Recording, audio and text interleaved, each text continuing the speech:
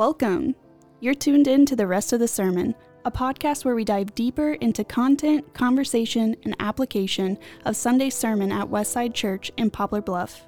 If you want more information, you can visit our website at westsidepb.org. If you have any questions you'd like answered on this podcast, you can email them to info@westsidepb. Most importantly, it's all about Jesus. What is up, everybody? Welcome to the rest of the sermon. I think there's something when the podcast starts and you hear a little bit of laughter and it's already kind of going. I feel like it's good vibes. Yeah. I feel like you're going to be in a safe place. Always on the Joe Rogan podcast, he always goes, "Are we started? Are we live?" And it's like, you're the most popular podcast in the world. And you don't know. You have 1 billion downloads, and it's always like, "Oh, Jamie, you started the podcast? Wow, this is crazy." So, but hey, guys, welcome back. We did have a little break last week. We do have some pretty exciting things that we have coming up in the life of the podcast. Miss Haley, why don't you kind of take it away and let them know what we've got underway there at the offices and stuff? So at the parsonage, at the offices, we are in the process of making our own podcast studio. Yes.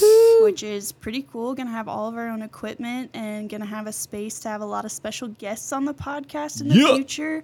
Going to have some great sponsors come in on. Yeah, and that's going to be partnering cool. with the church, and it's just going to be some kind of big moves for our podcast. Yeah, it's going to be like kind of pretty legit. I feel like. Real legit. We're going to have, here we go. We're going to have a space, we're going to have sponsors, and we're going to have special guests. Watch out, Joe Rogan. Westside's the coming three, for you. It's the Amped three it up. S's. It's the three S's. So so one of the things is we might take a break next week as all of that stuff is underway, but we did want to drop in, just catch you up to date with what's going on in the life of the church, let you know how the Upper Room series is going, but we do have something pretty special happening this weekend. That's always a ton of fun. Miss Nikki, drop it on us. So we are having a family picnic. Woo! If you are a Westside member, after church Sunday, hang around. We are going to grill hot dogs and hamburgers and have cornhole and maybe horseshoes. I don't know. The kind of picnicky games.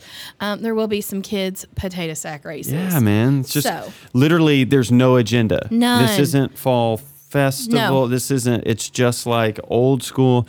I think of it as like back in the day whenever you would bring like a pan of fried chicken to church with you and you would all eat that afterwards. Oh, well. That's like, literally kind of what's happening. Yep. So if you were around Westside early on, we actually had space for family dinners once a month. And people miss it. That was and really want cool. that.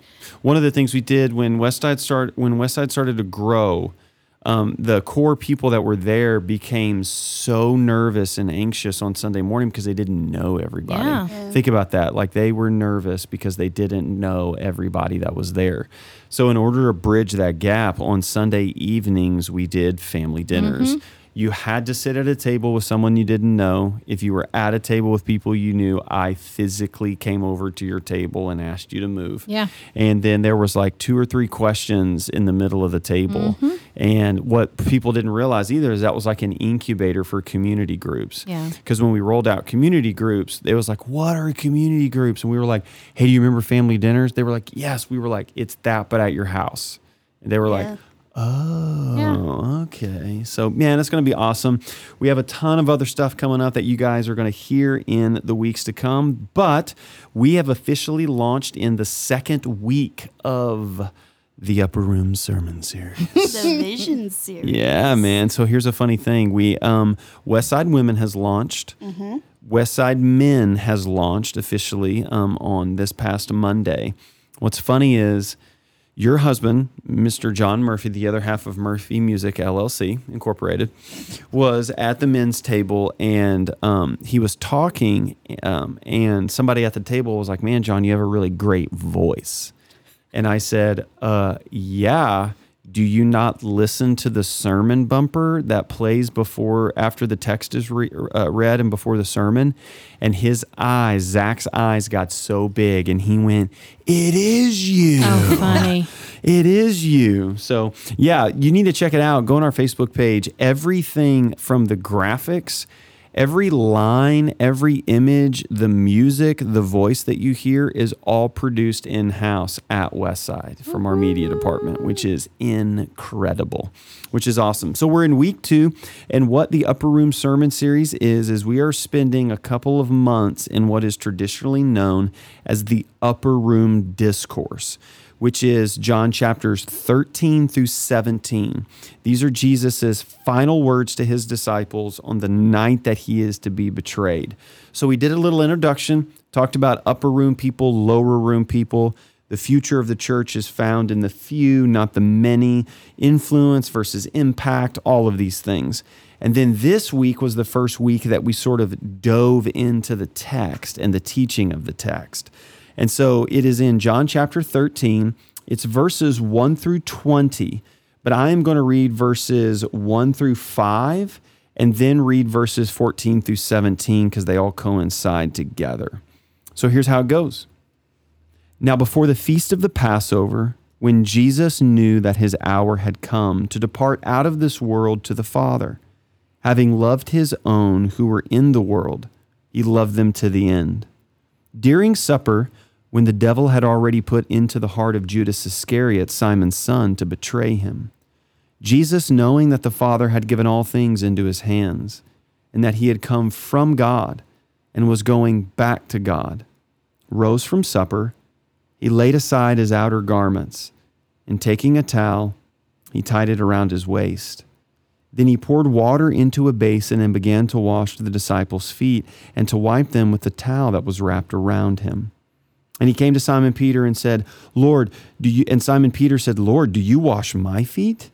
And Jesus answered him, what I am doing you do not understand, but afterward you will. Verse 14. If I then, your Lord and teacher, have washed your feet, you also ought to wash one another's feet. For I have given you an example, that you also should do just as I have done to you. Truly, truly, I say to you, a servant is not greater than his master, nor is a messenger greater than the one who sent him. If you do these things, blessed are you if you do them. And this is the word of the Lord. All right, I want to hear what sticks out when you hear that. When you hear about Jesus washing the disciples' feet, you hear the text read, what is something that initially just jumps out at you? You also ought to wash one another's feet. It's good. I mean, right? He breaks it down. Yeah, and he does it. He does it first. He leads by example. I don't think all leaders do that. Yeah. And I just think it's really hard to argue with God's word when he is doing it. Yeah. And even when, and we'll get into it, but like Judas is there too. Yeah. So he's washed Judas's, he's doing it. He's doing all of it. And then he's like, all right, guys, it's your turn. And there's like, what are you going to argue with, Yeah. What about you, Nikki? What jumps out? So I have said it multiple times and I will forever say it. Peter holds a special place in my heart. For sure. I feel like Peter and I really would have either loved or hated each other. I love it. But the fact that Peter is arguing with Jesus. Yeah. And going from one extreme to the other in his own argument. Yes. And guys, you're getting a great insight to who I am as a person when I'm telling you these things. So here you go. That Jesus is like, you'll understand. You don't get this now, but you will. Yeah. I have to do this for you. And I'm over here going, would I argue with Jesus? Would I? Because again, like I don't do it on the daily, hourly, sometimes moment to moment. The answer is yes. Yeah. But that always just that Peter is just so Peter. Yep. But then when you broke it down in the week before, so if you've not listened to the intro, please go and listen to that. It's pretty important. It really is. That Peter is always listed first. Yep. And I'm going, oh, okay. So Peter's kind of the bonehead that does things. Yeah. But he was so close to Jesus. He So was one real. of the three Yeah. that he was real, and he's arguing with his best friend. Yeah. He knows Jesus is Jesus, Yeah. but he's arguing with his friend. And I think that relationship being shown there I love just it. really brings me such good. comfort and joy. I said Sunday that if there is an ounce, any inkling of teacher, preacher in you, this text makes you like salivate at the mouth. Yeah. It's a narrative form, so it's all there. Like the narrative, you are watching a movie. The thing that sticks out to me is the amount of verbs that John uses. And it's, he rose from supper, laid aside, he takes the towel. John does not, under the inspiration of the Holy Spirit, does not waste a single word depicting all of this stuff. So Nick, just kind of walk us through a little bit of what this was. In the beginning, I did just Queen Elizabeth, guys. Right. This is huge. Yeah. We are seeing, oh my gosh. I almost said, I'm so glad my kids are getting to watch this, but she died. So I'm not glad about that at all. Goodness gracious. But what a learning opportunity. Yes. It's a historical moment. Guys, this is don't ban me here. I love old America. But this is a much bigger deal than a president. Rick and I had this conversation this morning. 100%, guys. This is the last ruling, really functioning honestly, it's the last functioning monarchy in the world. Mm-hmm. Canada doesn't count. They're haywire. All of this stuff. But we are seeing this. We're going to see an ascension. Yeah. Will he abdicate and give it to his son? Probably not, because he's super prideful. Right. But it's a big deal. In our lifetime, though, yes, we are not going to see. Yes, I'm a nerd. Yeah. And historical audiobooks are my jam right now. Love it. And I'm listening to a Harry Truman biography, and they're talking about Churchill in this. By David McCullough? Maybe. I don't know. Yeah, that's one of the main It's the accidental president. I don't know. Anyway, I love it. We're listening to this, and the Queen was there. Harry Truman signed letters for the Queen. Okay, Harry Truman from way back. And now my kids are teenagers. Your kids are little. Maeve is tiny. Maeve may not remember. Maeve not going to remember. Right. But there's a moment. You have to go, we're talking 70 years. Yes. So here's a fun fact that I've just been bubbling to talk about. And this podcast seems to be the appropriate place to do that. What's very interesting is Queen Elizabeth was, number one, extremely traditional because her father was. She loved her father. If you want to know anything about Queen Elizabeth, you need to look up her father. Yeah. Huge deal. Well, the Queen is, I know this is going to sound crude, the Queen doesn't really have power in the monarchy. She's a symbol. Yep. She's a mascot. Really, her number one job is to bring tourists. I'm sorry, but that really is what the job is for the family, all of that. But she is a massive religious symbol because there's no separation of church and state.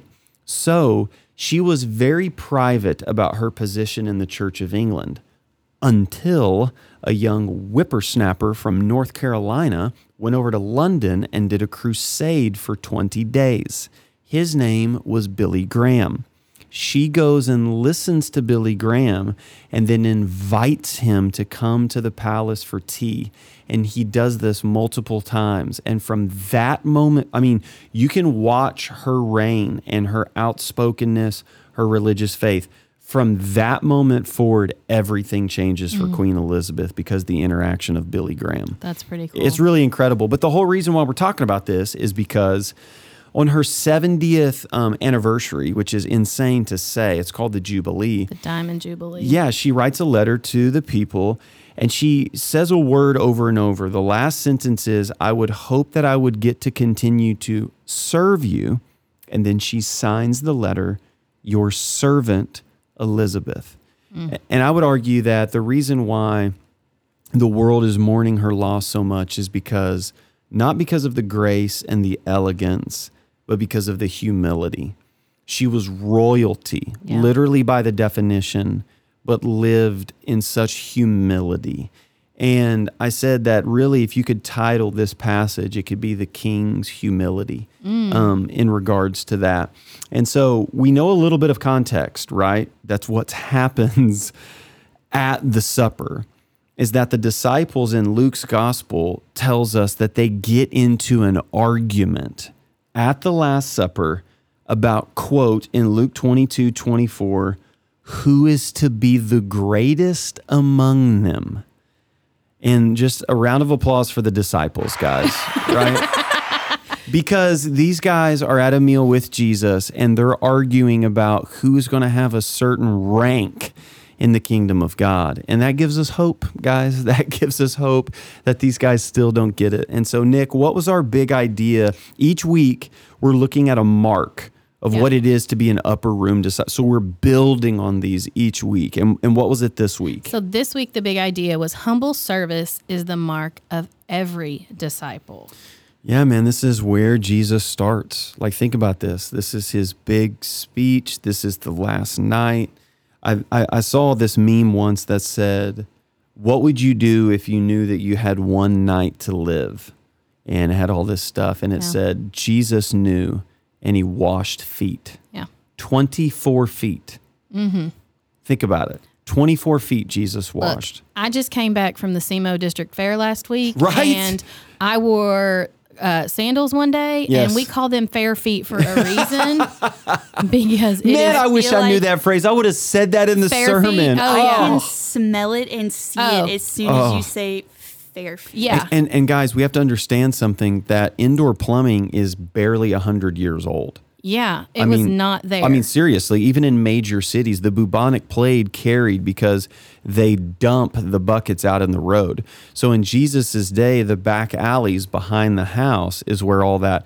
So I did want to argue with Jesus a little bit when he was like, if you've bathed, then all you need to do is wash your feet. And I was like, I don't know, man. I don't know, buddy. I don't know. You might also need to bathe. See, guys don't wash their feet because they think like I'm in the soapy water. Ugh. Right? Like that kind of counts, right? I'm not saying I do that. I'm just saying I think that would be popular. But so what we did is we sort of walked through the text. There's 4 principles that we just said, listen, we know when we talk about humble service, boom, we get defensive. Absolutely. And we're like, okay, hold up. Who am I serving? How much? This, that, and the other. So we just took our time.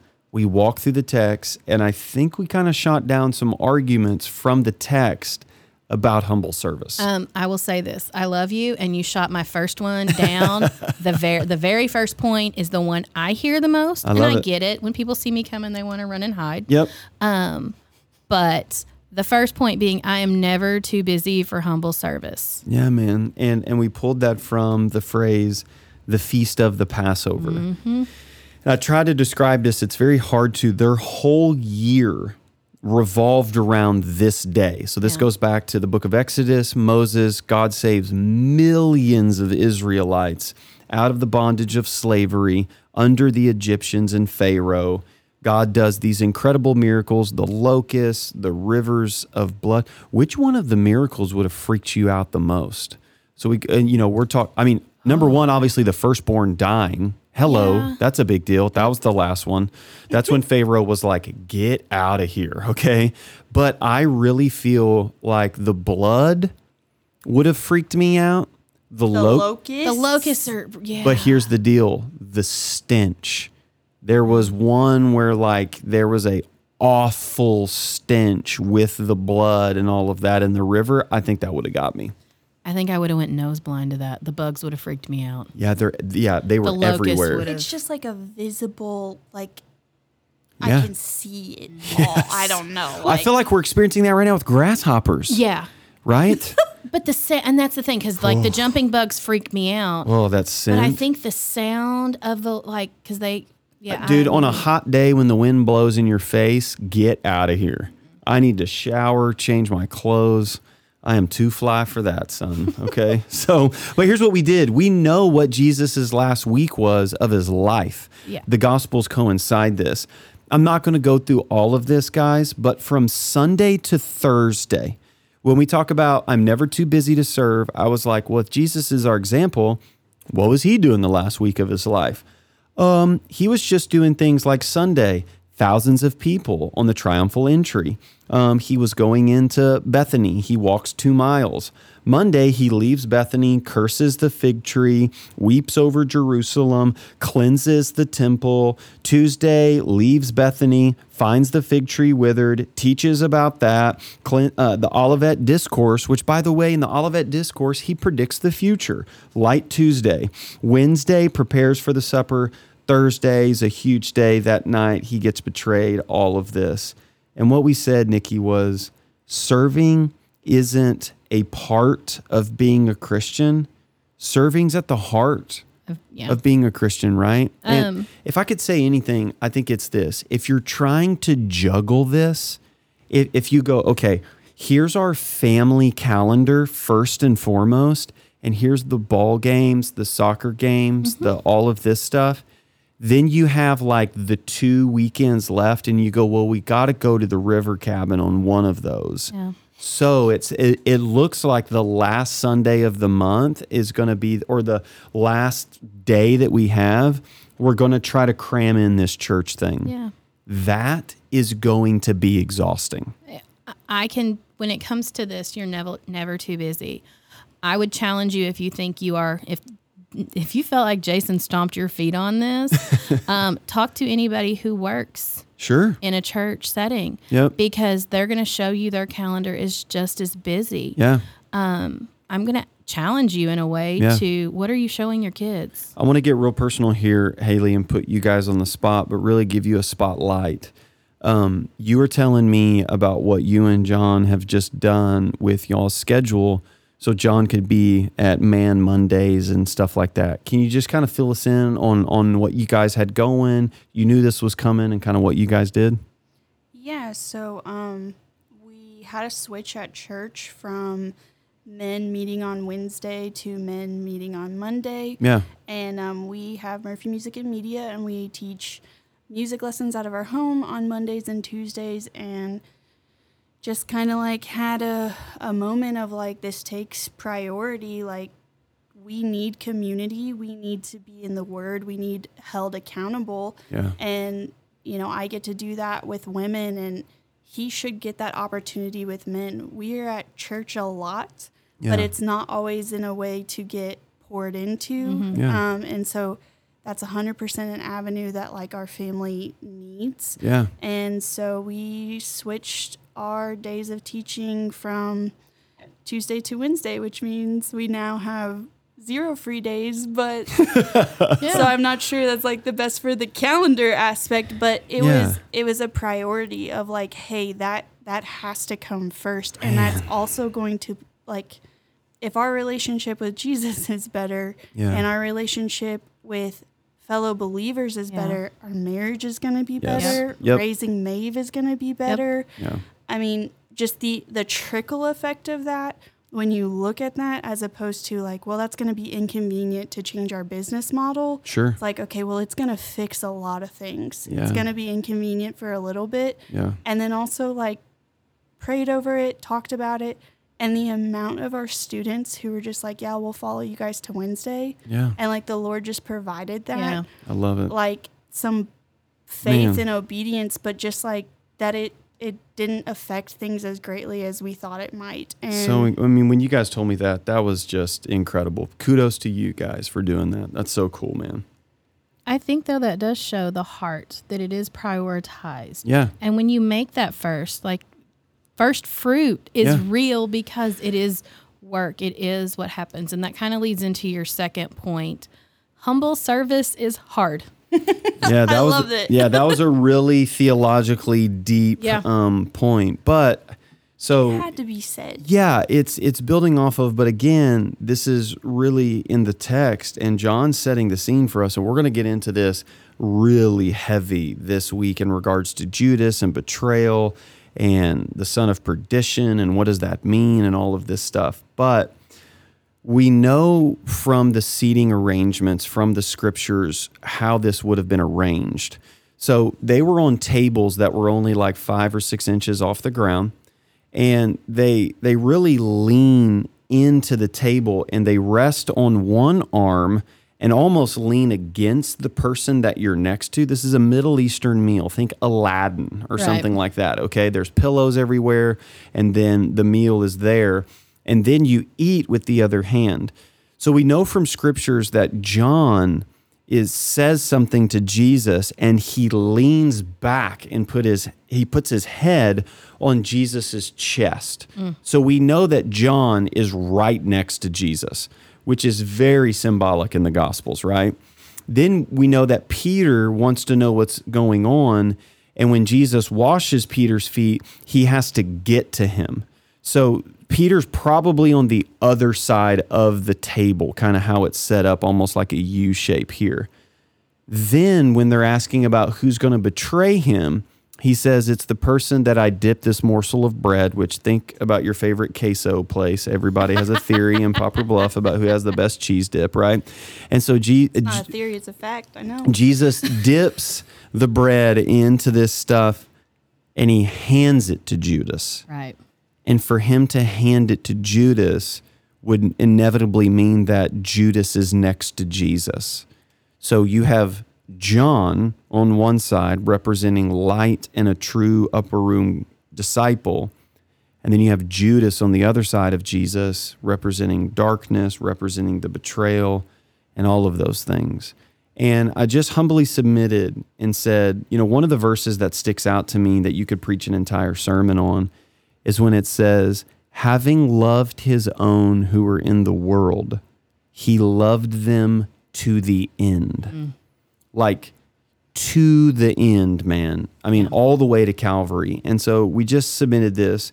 What if the answer to your relational conflict is actually pulling people closer and serving them rather than pushing them away?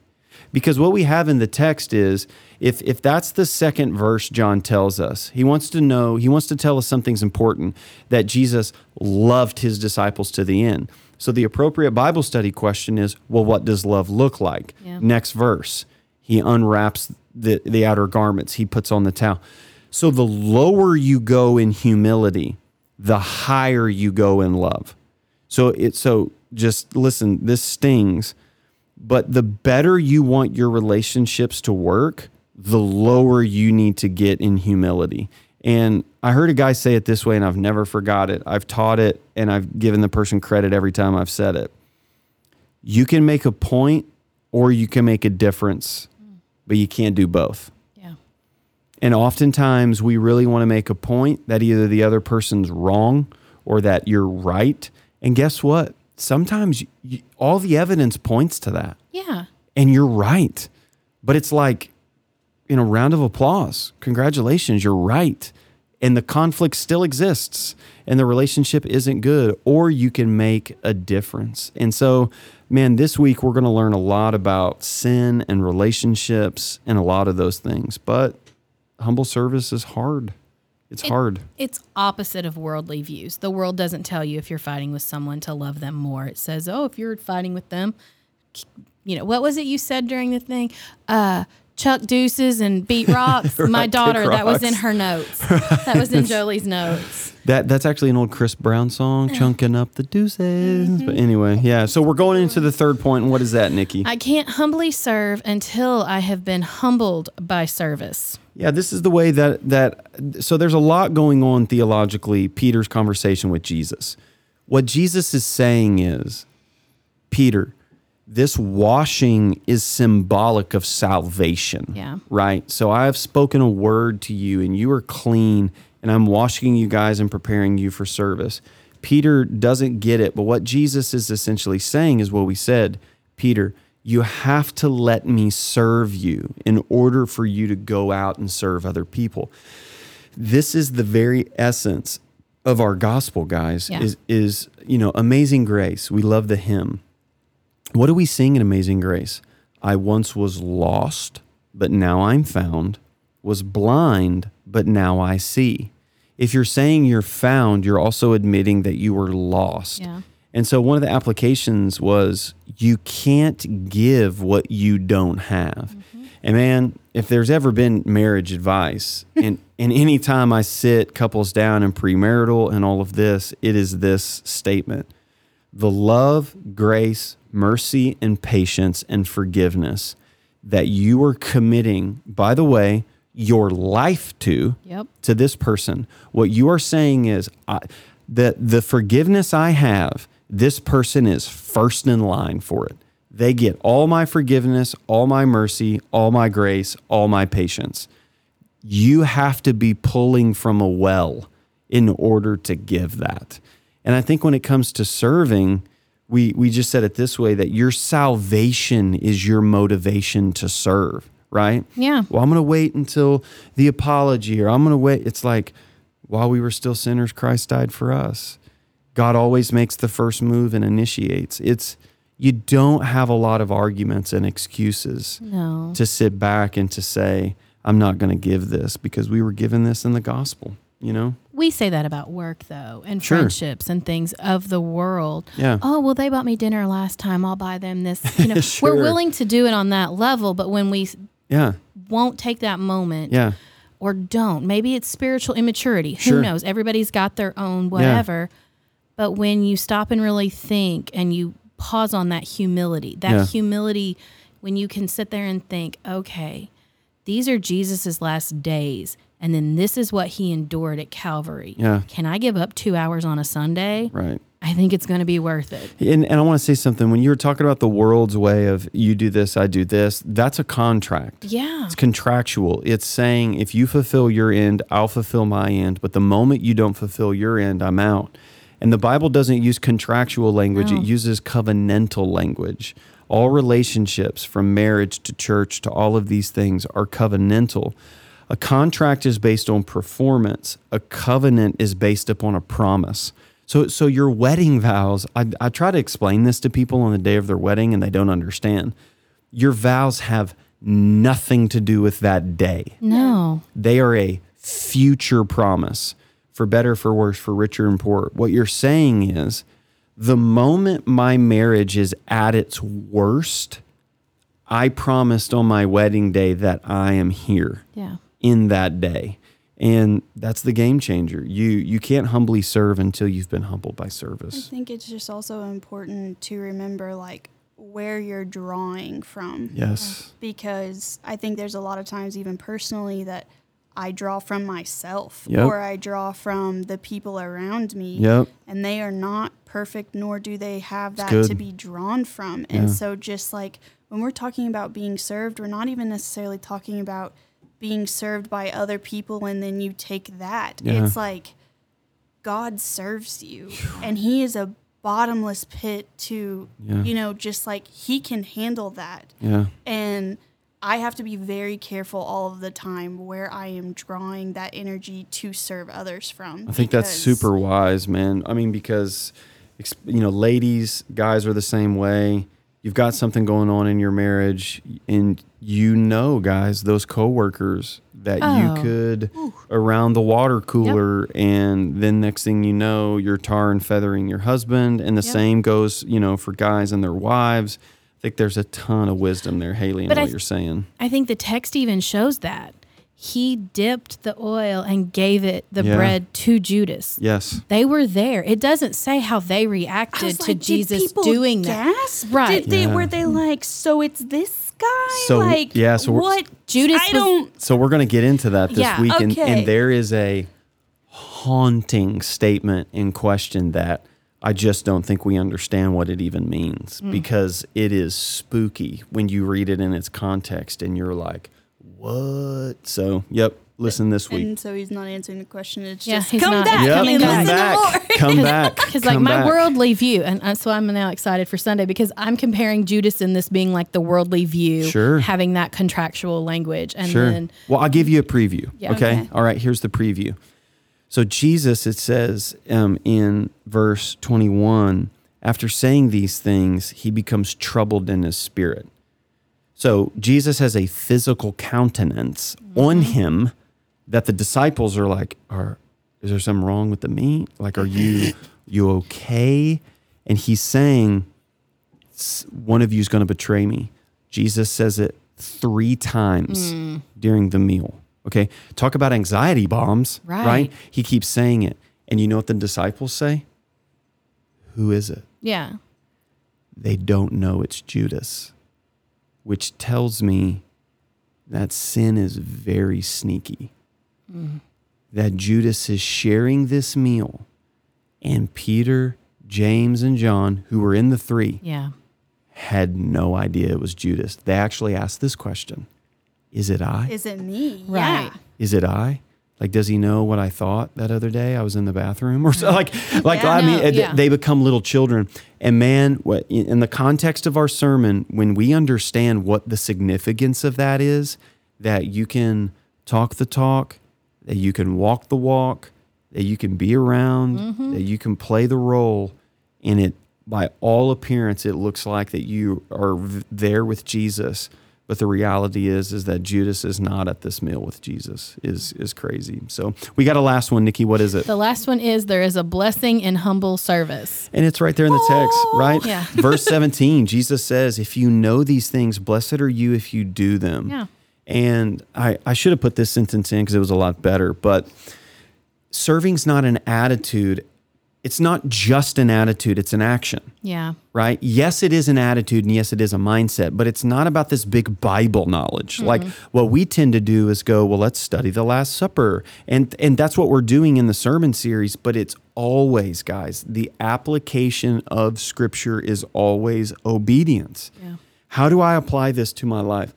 What do I need to do? What promise do I need to claim? What sin do I need to repent of?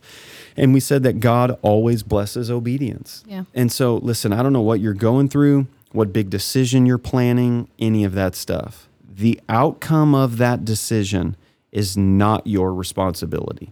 That's God's. Obedience is your responsibility. And that's just very simply it. And the way that I've always taught this text is, we're looking at lower room and upper room people, right? Jesus is distinguishing this. Earlier on in John's gospel, in John 6, all these crowds are following Jesus. And 100%, they want a free meal. That's just all they want. And Jesus turns to the crowd in John 6:26 and just says, you know what? No more free meals, guys. No more free. The only reason you're following me is because you want a free meal. And everybody leaves, and then the board of trustees holds a meeting, and they're like, that sermon was pretty harsh. Our church attendance dropped by 60%. I just think it's so funny that Jesus preached a sermon that cleared the church. Mm-hmm. And that if a pastor did that on Sunday, people would be like, that was mean. Why did you say? You know what I'm saying? But I said, when you think of a lower room person, I showed a picture of Roman on his first birthday with his big watermelon head. He had a bib on eating the cake. I remember this at Maeve's party, eating that cake and diving into it, right? Babies wear bibs because a baby's whole life functions off of feed me, take care of me, and I'll let you know when you're not, okay? But if you lower the bib down to your waist, it becomes an apron. And we just sort of ended with the picture of, when I think about church, and I think about these relationships, am I wearing a bib? Am I going, nobody's calling me, nobody's talking to me, nobody asks me, and it's me, me, me, me? When are we going to lower the bib and let it become an apron? And an apron symbolizes humble service in that sense. And so that's the first mark of an upper room disciple, is that humble service is the mark of every disciple. I'm really excited about the series. I have enjoyed it. We have gotten a few questions. Let's have it. I love it. Not a whole lot. So it's all good. So when in the intro week 1, you broke down how it was. We'll get into that in a second. You broke down that there were thousands. Yeah, sure. Then there was 120. Yeah, sure. 72. Yep. The disciples were the 12, and they were in the upper room. Yep. And then he had his core group of his 3. Sure. Okay. What separated, other than Jesus saying you, and you? Yeah. When you go from 72 to 12. Good. It's a great question. What separated that? Who made that cut? It's really good. Well, first, I'll answer it from a sociological perspective, that most sociologists believe that one human being has a max amount of relational energy in them for 70 to 80 people. So that's why most churches in America are 50 to 60 to 70 people, because they all want their pastor on speed dial to be there for everything.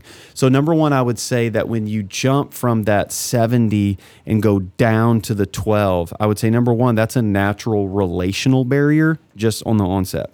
Number two, when you get to the 12, we see it in Mark's gospel, Matthew's gospel. There's a section where it says he calls the 12 to himself. Mm-hmm. So this is Jesus taking on a responsibility, saying, He prays all night to choose them. He stays up all night, goes on a mountain. That next morning, he calls them, he names them, and then he sends them out. And so what separates that is really Jesus saying, because I firmly believe the Bible teaches that leadership chooses leadership. Mm-hmm. So the people that are in leadership are going to choose leadership. So Jesus is leading these masses. He looks at people who've been already serving, has these characteristics, and calls them to himself and equips them and says, you guys are going to sort of be the upper room, top tier of leadership in that. And then he sends them out. The apostles are a very small group. I mean, there's no more big A apostles living anymore. The book of Ephesians would say that the apostles were the foundation of the church. Right. How many foundations do you have in your house? One, right? And so that's the one foundation of the church. So to succinctly answer that, I think A, there's a sociological relational barrier there, but two, that is strictly Jesus choosing who he wants to carry out this ministry. And what really equates an apostle is that Jesus called them, named them, sent them, and then came to them in post-resurrection. Every one of those disciples Jesus came to after he was resurrected, and they were like, we get it now. You beat death. This is incredible. So yes, that's how I would succinctly answer that question. Do we have another one? Yes. All right. Okay. Of the 12 that were named, Luke and Paul were not named, even though they've written so much of the gospel and of the Bible. That's a great question. Yeah. So where do they fall in this upper room? Yep. Yeah. So number one, they're not apostles. There's so many There's a lot that would get that wrong. So Luke is just a gospel writer. When you go to the first, if you open your Bible right now to Luke 1, verses 1 and 2, it reads this: O Theophilus, I have endeavored to write to you an orderly account of the life of Jesus. I completely winged that, and if it says that, I am flexing hard, okay? Basically, that's what it says. Luke is a investigative journalist paid by Theophilus to write about the life of Jesus. Now, we begin to know that Luke also becomes Paul's secretary. Mm-hmm. So just base level, Luke is not an apostle. He's a gospel writer, okay? Secondly, there is a ton of controversy about Paul because Judas leaves the 12. So that's 11. Right. Well, there has to be 12 disciples to replace the 12 tribes of Israel, is what most scholars believe. In Acts, we see that the disciples prematurely cast lots, which is not really a biblical prescription, and they pick Matthias. Matthias's lot. Some churches are called Matthias's lot. Interesting. We see nothing of Matthias in the New Testament. He doesn't say a word. Every other apostle writes a book of the Bible. We hear from him in Acts. They do a miracle. I think, this is my own personal opinion, I think the disciples prematurely chose Matthias without Jesus' instructions. Oh. And Paul was supposed to be the 12th apostle. That's why Paul says in 1 Timothy, I am the least of the apostles, for I was chosen last. So the apostle Paul is an apostle, right, because he was commissioned by the resurrected Jesus in Acts 9, but he is not in the quote-unquote 12 that Jesus chose. But he is the apostle Paul by church history standards. He meets that criteria. He was not in the room that day. He was not in the room that day. He doesn't get saved till years later. Right now, Paul is probably in Pharisee school or something during that time, you know. So those are great questions, those man. Those were two of them I got. I love it. Oh. Yeah, so okay. Luke, not an apostle. Paul is an apostle, but he's not one of the 12. And my own humble opinion is that the disciples were not supposed to choose Matthias as the 12th because we never hear from him because it was supposed to be Paul. So Gotcha. It's good stuff, man. It's good stuff. Hey, guys, just remember, we've got the church picnic coming up this Sunday. And over the next couple of Sundays, if you are a covenant member at Westside, you're going to be getting a lot of good information about some really, really exciting stuff that we have coming up in the life of the church. Expansion of staff, all kinds of really cool stuff, guys. It's going to be really, really cool. And Haley, we've got something else coming to the inbox of people to help communicate, keep them up to date. Give a little preview of that. We are going to have a Westside newsletter, and it should be coming out at the end of September. We're going to try to have it sent out about twice a month, once at the beginning of the month and once at the end. Yeah. The beginning, kind of give you a preview of what's coming up. Yep. At the end, kind of recap everything, make sure our focus is correct, and celebrate what we've done in the month. Yeah, man. And I'm going to have a little blurb in that newsletter to let you know what nerdy book that I'm reading or something like that. So make sure, if you haven't filled out a connection card on Sunday, guys, this is why we push this stuff, is because we do have information and we want to be able to communicate and send all of that stuff out. So we love you guys. We're not going to have a podcast next week because we're going to be busy swinging hammers, building out the new studio space there at the office. But we are super excited about everything that we have coming up in the life of the podcast. If you have any questions at all, send us a question at info@westsidepb.org. And until we meet again, never forget, it is all about Jesus. See you guys.